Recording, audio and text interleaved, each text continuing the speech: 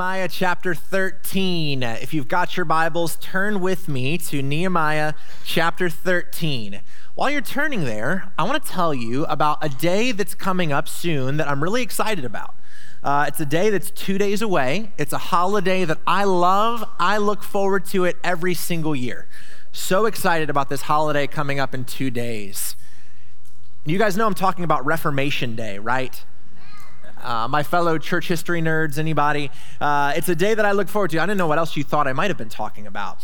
For those of you that aren't as big of a geek as I am, on October 31st, 1517, Martin Luther nailed the 95 Theses to the door of the Castle Church in Wittenberg, Germany, which most historians regard as the start of the Protestant Reformation. And Luther has always been something of a hero of mine, a fascinating person, deeply flawed, but used of God in incredible ways. And I won't bore you with all the historical details, though I wouldn't find that boring at all.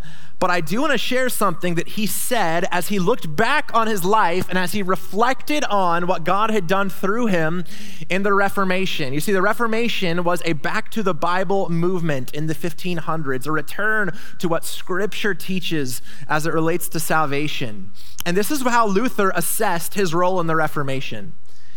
He wrote, "What is Luther? The teaching is not mine, nor was I crucified for anyone. How did I, poor stinking bag of maggots that I am," maybe had some self-esteem issues, "come to the point where people call the children of